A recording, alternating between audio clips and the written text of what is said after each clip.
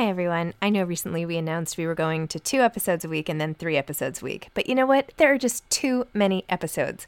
So we are going back to 5 episodes a week.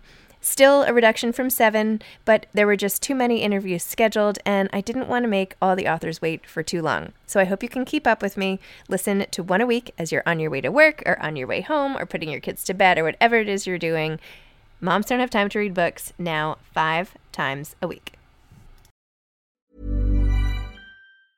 You should celebrate yourself every day, but some days you should celebrate with jewelry. Whether you want to commemorate an unforgettable moment or just bring some added sparkle to your collection, Blue Nile can offer you expert guidance and a wide assortment of jewelry of the highest quality at the best price. Go to BlueNile.com today and experience the ease and convenience of shopping Blue Nile, the original online jeweler since 1999. That's BlueNile.com. BlueNile.com. I'm Sandra, and I'm just the professional your small business was looking for. But you didn't hire me because you didn't use LinkedIn Jobs. LinkedIn has professionals you can't find anywhere else, including those who aren't actively looking for a new job, but might be open to the perfect role, like me.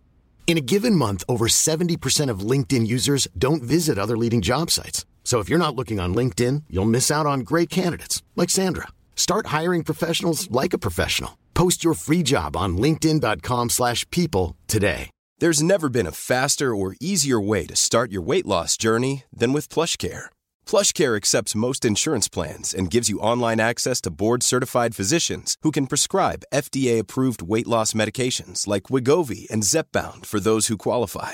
Take charge of your health and speak with a board-certified physician about a weight loss plan that's right for you. Get started today at plushcare.com/weight loss. That's plushcare.com/weight loss. plushcare.com/weight loss. Hi, I'm Zibby Owens, and you're listening to the award-winning podcast, Moms Don't Have Time to Read Books. If you like this podcast, you will love my new anthology called Moms Don't Have Time to Have Kids. Check it out, and you'll hear from 49 authors about all sorts of things moms don't have time to do. All the authors have been on this podcast. Also, check out my TikTok, @with Zibby and Tracy, my other podcast, Sex Talk with Zibby and Tracy. Check out Moms Don't Have Time to Write on Medium. And of course, my new publishing company called Zibby Books. And now back to our daily author interview site and a quick hello from some of my kids. Hi. Hi. Hello. Enjoy the show. Danielle Friedman is the author of Let's Get Physical. Should I start singing that, by the way? Let's get physical, physical. I want to get physical. Let's get into physical. Let me hear your body talk. Oh my gosh, I'm obviously way too tired.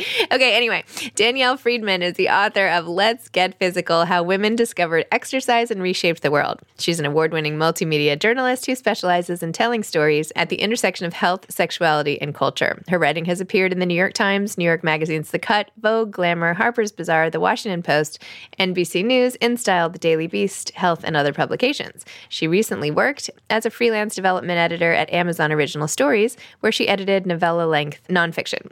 Other recent projects include Fusion TV's Peabody-nominated television show Sex Right Now, which she co-produced, and The Guardian's Motherlode series, which she co-edited.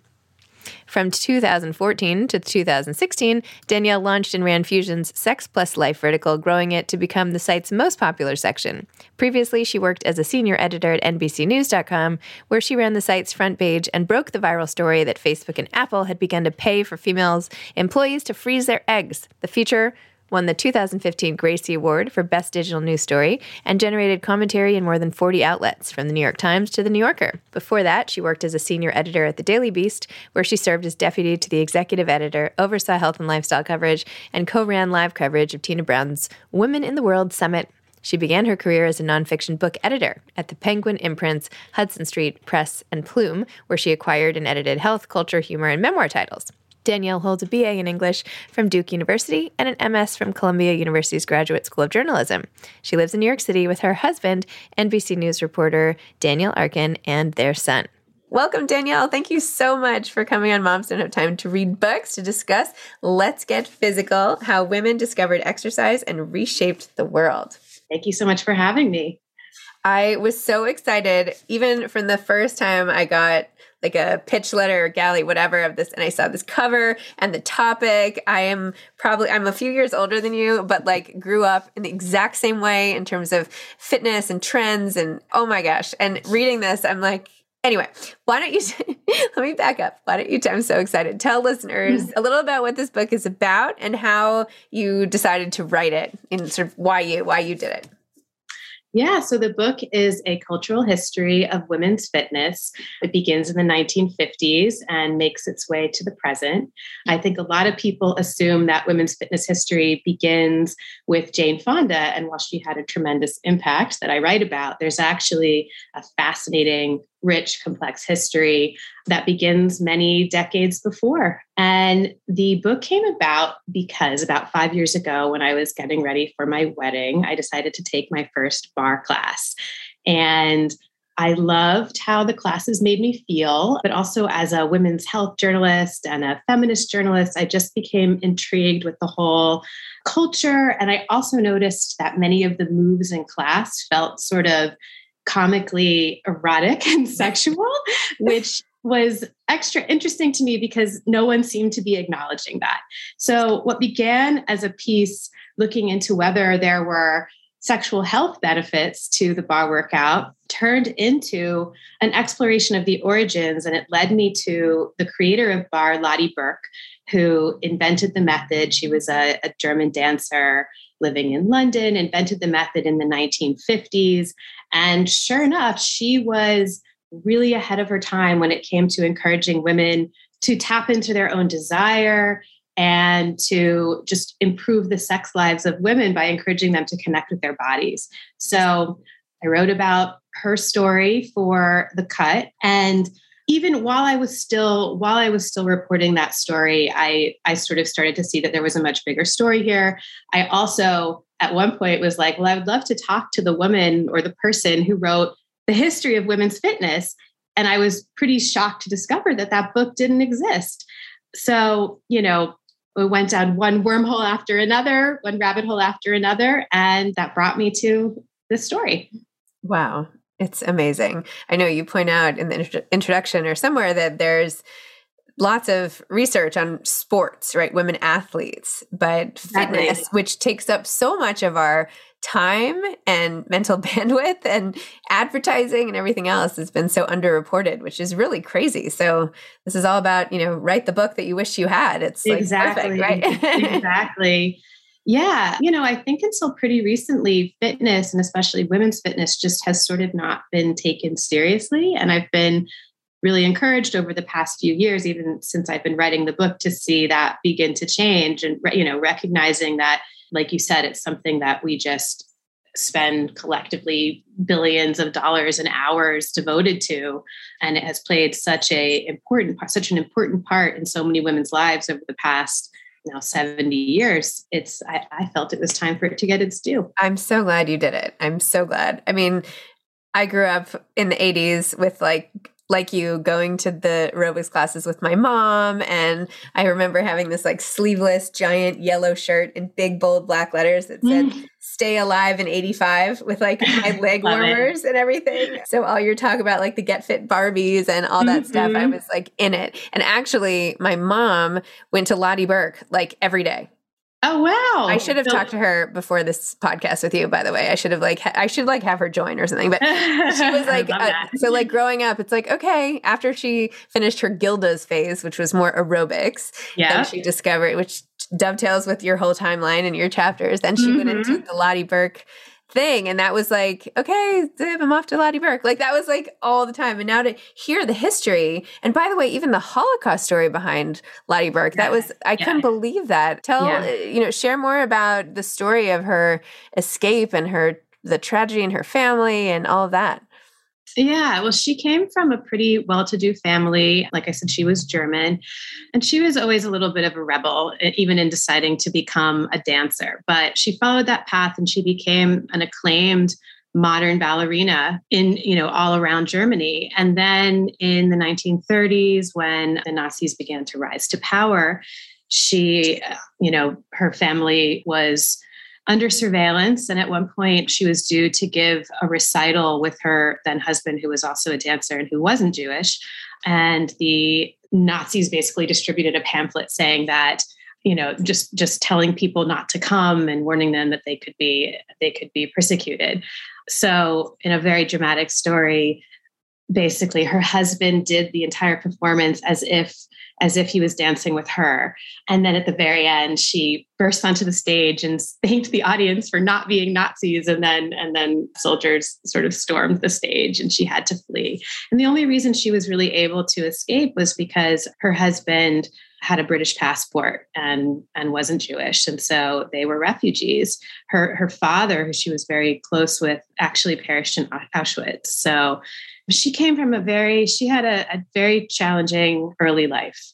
And then once she was in London, there wasn't as much of an audience for the type of dance she did at that time. And so it was sort of necessity that led her to develop this exercise regimen. And she became a sensation in her 40s. It wasn't that, and that's another thing that actually I love about so many of these pioneers. They didn't find success in this area. In some cases, they didn't even sort of launch their careers in this area until they were in their 40s. And as someone who recently turned 40 herself, I was very attuned to that. Thank you. I love that too. That's so great. I also love the way you kind of structured this book and the way you wrote it. I mean, each chapter tells like its own very interesting story, and yet it's all woven together. When you transitioned from the first or second chapter to the third, I got like chills. Wait, hold on. I want to just read this line. You talked all about Lottie Burke, which I found fascinating. And I don't know, I cannot do bar classes to save my life. So, but I know how good they are supposed to be for everybody. Of course, now I can't. They're hard. You have to really psych yourself up. Yeah. Yeah, I know. I'm like, I'd rather do almost anything. But here, I'll just read these last two paragraphs, if that's okay, from the first, or maybe the chapter. Yeah, the end of the second chapter. When Lottie Burke first introduced women to her workout in the 60s, the class's sexual openness felt thrilling and empowering because it was taboo.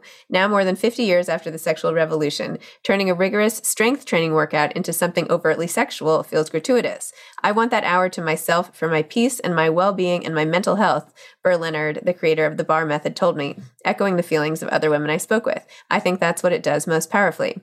Then you say, back in the early 70s on New York City's Upper East Side, as society ladies and celebrities taxied to class at Linda Bach's studio, they might have noticed a small cadre of women breaking a sweat right out in the open on Fifth Avenue, less than 2 blocks from the bar studio, in and around the city's Central Park. Women were discovering the joy of jogging. I love that. I don't know. That just like gives me chills. Again, I did it. And then you go on to run. And I love how even you titled the chapters Run, Burn, Sweat, like all these. It's just so clever.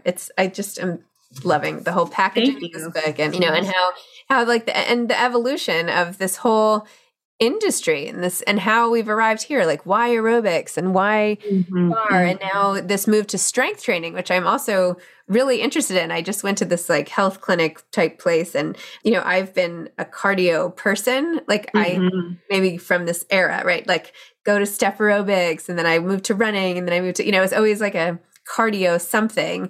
But really now there's this huge movement to lift strength training and how like that's the most important thing. And you have a whole thing here about women and weightlifting and all of that. So tell me more about how we got to, or tell me a little more about what you know about strength training and sort of after all this research, like what should we do?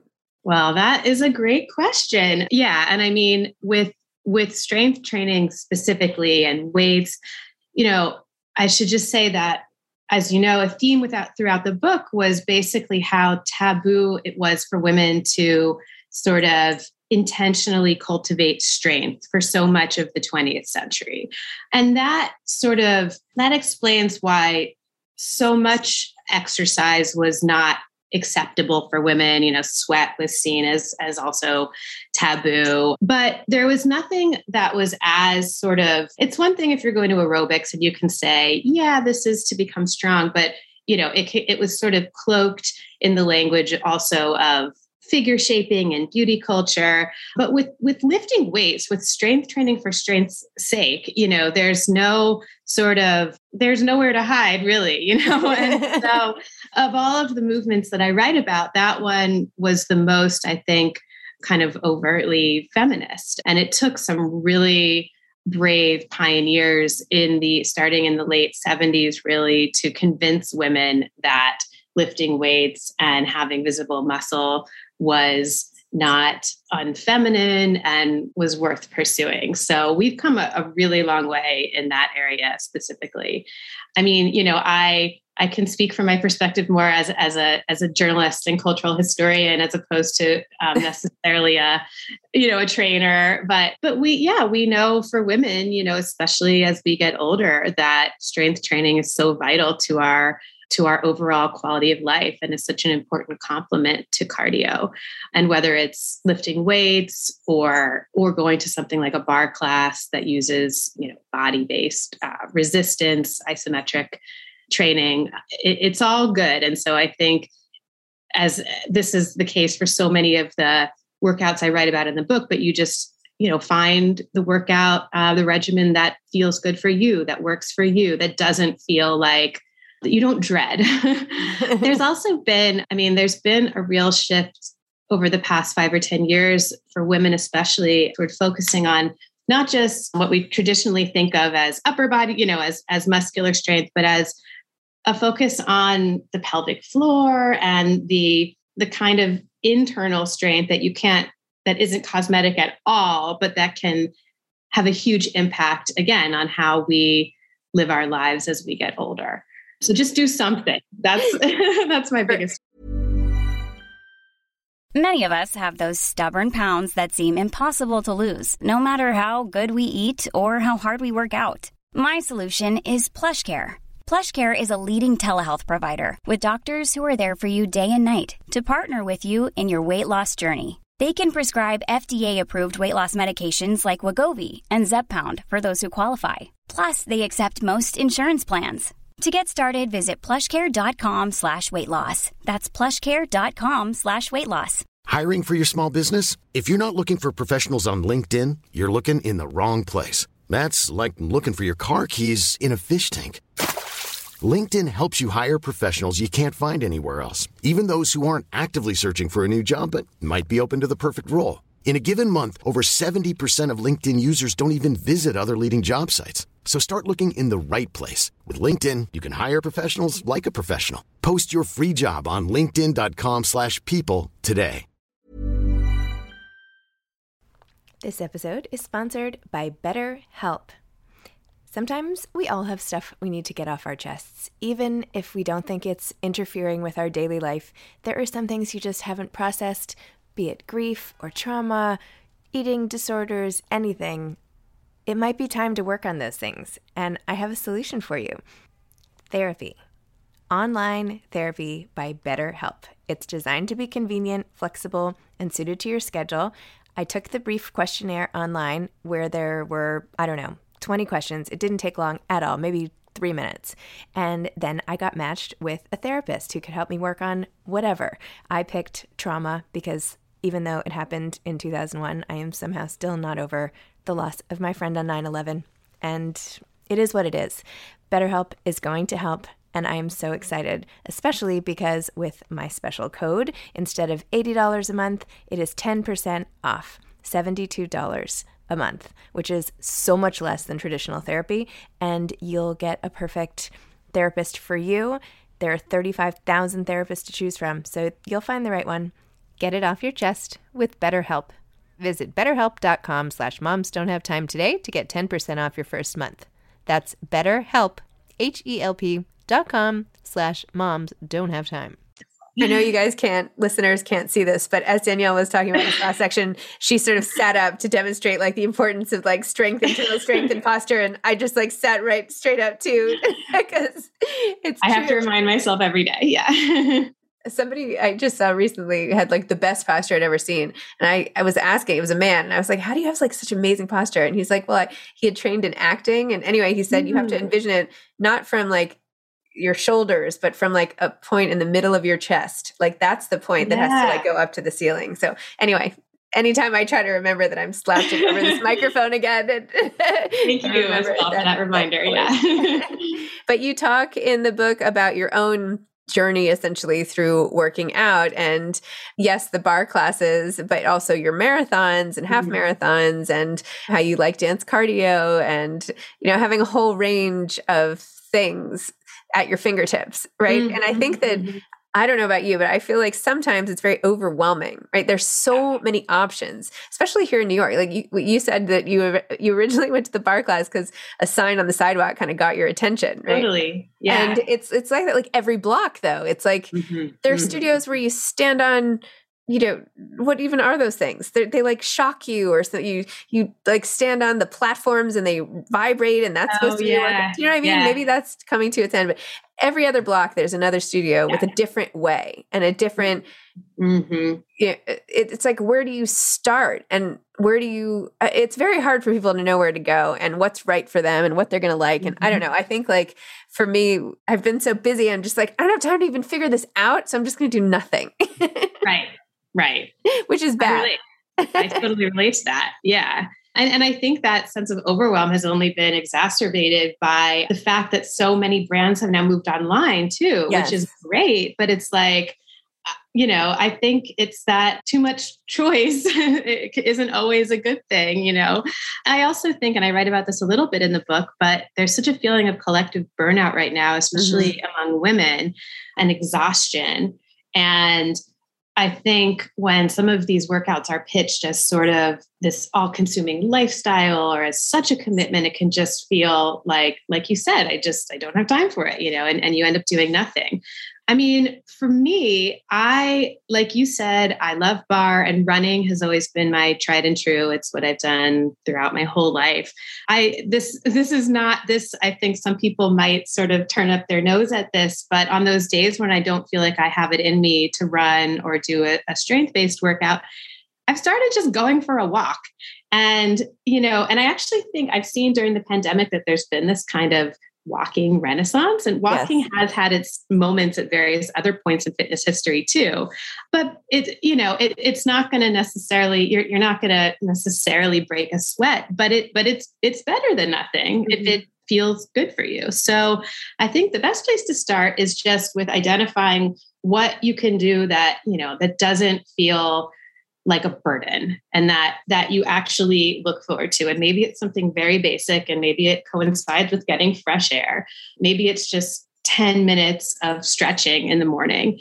And then, I mean, I think for me, so many of the workouts that I've tried have come from word of mouth, from a friend, and just start somewhere. And then, you know, sometimes it's just process of elimination. I think a lot of people too, I mean, something I heard in my reporting was women who tried something and didn't love it, or felt really self-conscious, like they weren't good at it, and then just kind of gave up fitness, you know, for a while. And I mean, it's so common to feel that way. So I think it's just about being kind to ourselves and finding our thing. I feel like, did I miss, or hold on, because maybe there's a whole obviously chapter of life, but I feel like you don't have a spin chapter, right? Funny you should ask. There was going to be a spin chapter. And in the end, I'm saving that for, you know, next book. Okay. I mean, for something that I hope to write about in the future. But, you know, yeah, I really tried to focus on the pioneers and the fitness movements that really laid the foundation for the way that women work out today. And there is an interesting story. Of course, everything has a history, everything has an origin story, but spinning sort of grew out of so many of these other movements, you know, and the shifting cultural mindsets that basically said it was okay for women to sweat, to push themselves. And something that I think about all the time, and that I allude to in the last chapter of my book, the psychologist Kelly McGonigal, who is sort of one of my idols, she wrote most recently The Joy of Movement, talks about research showing that so often the ingredient that makes a workout kind of catch on or go viral is the introduction of synchrony, of working out alongside or in sync with other people. And that, I think, especially holds true for spinning, because the bicycle has been around. There is a really interesting feminist history around the bicycle and suffrage and women's freedom of movement. But as far as studio-based spinning, it was that introduction of synchrony that I think really made it feel essential for people. Very interesting. Yeah, my newest, I've followed every fitness craze. I am, whatever makes a program popular. I've done I'm sure like you, I've tried every single thing along the way. And now I'm mostly into the Peloton app. And they are a sponsor, but that's not why. But literally recently, I've been doing these 30-minute or 20-minute HIIT classes. Do you ever do HIIT? And I feel like it's so effective. What do you think about that? So I have to say, I haven't really gotten on the HIIT train yet myself, but I know so many people love it.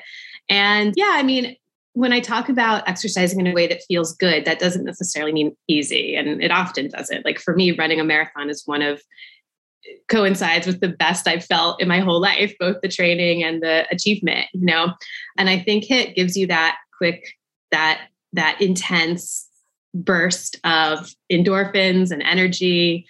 And it's time efficient as well, especially if you're doing a 30-minute workout. Yeah. It's interesting to think about sweating culturally, right? That for so long, women weren't supposed to do it. And then, as you point out, over time, yes, it became something that we could do.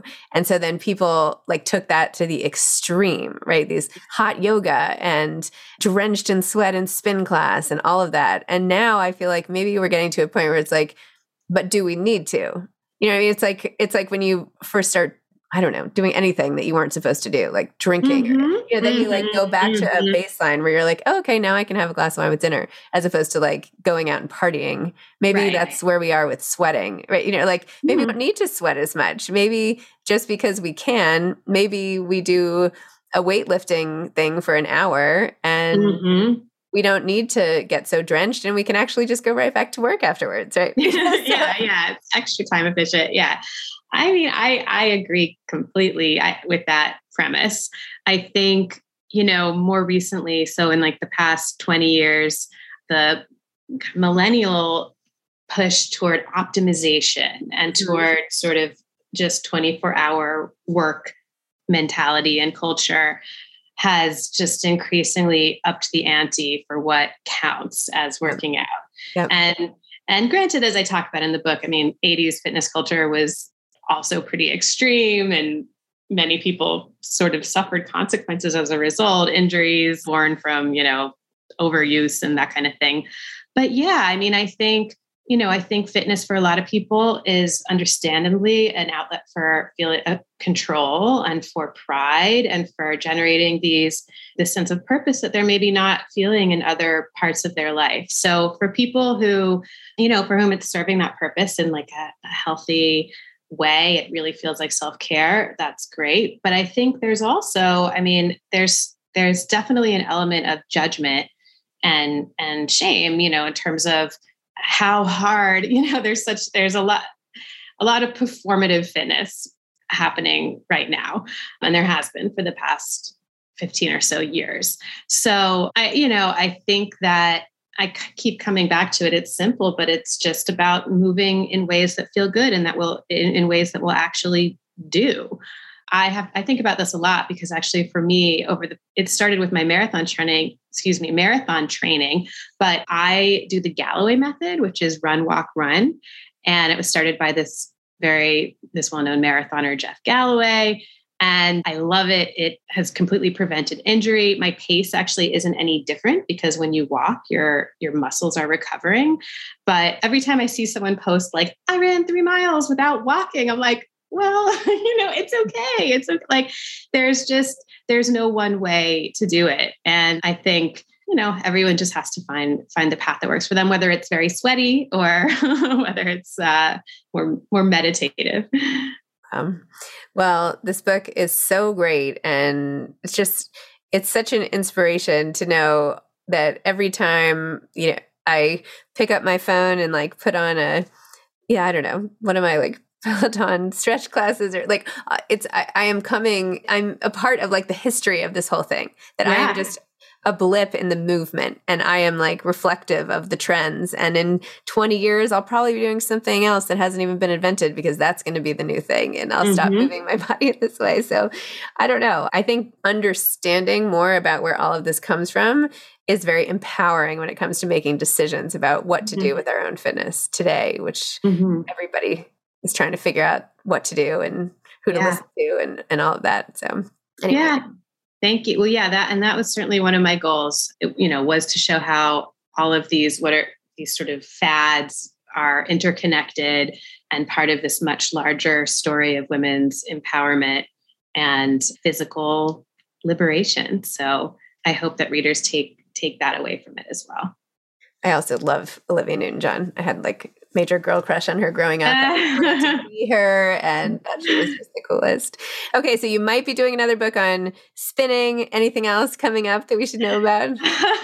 Well, I don't know if it would be an entire book on spinning, but at the moment, I'm just deep into the history of women's fitness culture and exploring, how we can promote women's health and self-care in a way that lifts all women up. So it would be neat if you, through this books platform, start some sort of, website that looks just like this and people kind of log their thing. Like, I feel like there's some community aspect that you could really harness with this book. You're right. Absolutely. And I did actually create an Instagram just for the book that's kind of now become my professional Instagram. And it's still, it's kind of a baby community, but it's been so nice to connect with other women on this topic. And exactly what you said, I think more and more people have started to share their experiences with me. And that was one of my favorite parts of reporting the book too, just speaking with women, and especially women in their 70s, 80s, 90s, who lived this history about what movement has meant to them, throughout their lives. So I love that idea. I would love to run with that a bit more. Awesome. Well, next time you need to interview my mom, basically, because she is such a fitness. I mean, she still runs like 5 miles and strength training. I don't know. I can't keep up with her. I've never been able to. But anyway, last question, do you have any advice for aspiring authors? Oh my gosh. Yes. And I started my career as a book editor at Penguin. So I've been on all sides of this. Advice for aspiring authors. I mean, the most obvious is just stick with it. It took me 18 months to write the proposal for this book, and it coincided with having a baby. And it took me about 18 months to write it. So, give yourself the time that you need and stick with it. And if you believe in the idea, I think there's no reason why you can't kind of bring it to life. Love it. So great. Amazing. Well, hopefully I'll see you in the neighborhood. Yeah. You can walk right by me on the way to Central Park. Just like, I'll wait. I'll go walk with you or something. All right. Well, take care. And thank you so much for coming on. Thank you. Take care. All right. Bye-bye. Bye. Thanks for listening to this episode of Moms Don't Have Time to Read Books. Don't forget to follow me on Instagram at Zibby Owens and at Moms Don't Have Time to Read Books. Also sign up for my newsletter at zibbyowens.com and sign up for my virtual book club and meet lots of authors on Zoom every other week. Thanks so much to Steve and Ryan at Texture Sound for the sound editing. And thank you to Morning Moon Productions for providing this fantastic intro and outro music.